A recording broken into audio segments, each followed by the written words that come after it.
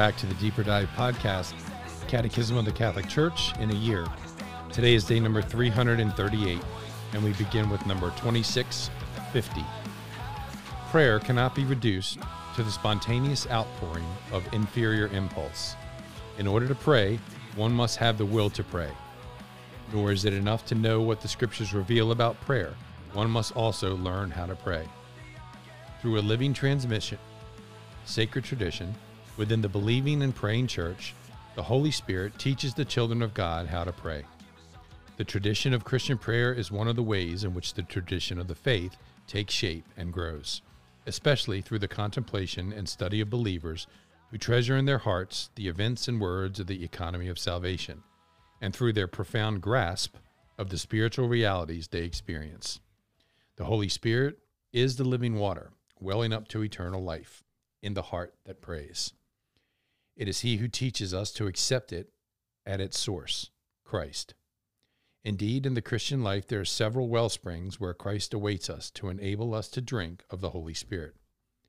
The Church forcefully and specially exhorts all the Christian faithful to learn the surpassing knowledge of Jesus Christ, Philippians 3:8. By frequent reading of the divine Scriptures, let them remember, however, that prayer should accompany the reading of the sacred Scripture, so that a dialogue takes place between God and man. For we speak to Him when we pray, we listen to Him when we read the divine oracles.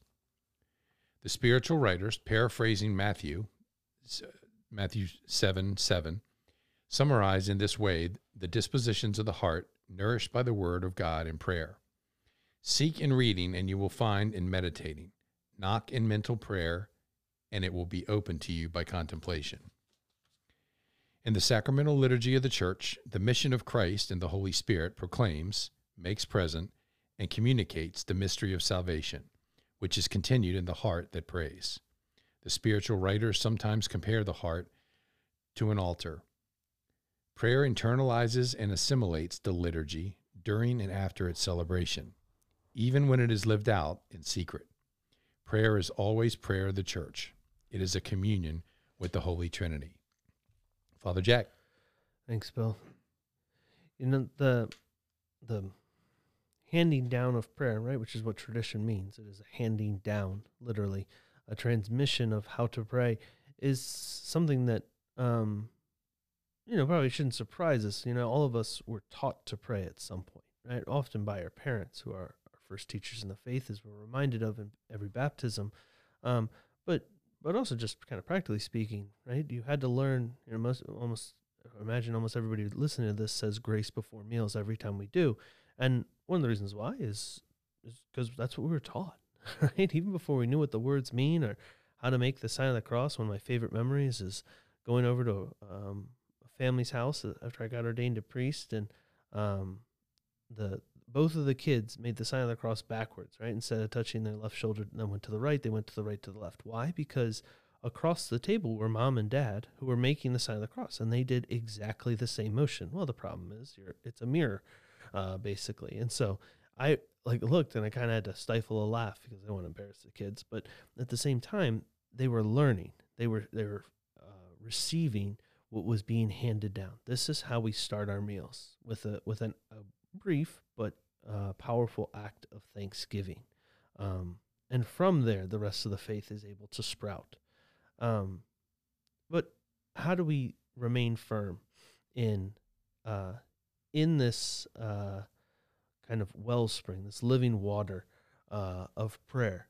And so the first two are the Word of God and the liturgy of the Church. This idea of the Scriptures being this ultimate witness to the life of Christ. All of our prayer has to do with recognizing the Father speaking, right? And the Father speaks in words, and especially in the Old Testament, where through His law and prophets, He expresses Himself, but then in the actions and words, obviously, of Christ in the New Testament, we see so much in which the Father is speaking into the world His truth and therefore His life. When He speaks His will, it is done. And so we're able to look at these, read these words, this particular Word of God, and meditate upon it so that it can bear fruit in our life. It can change us. God himself can change us.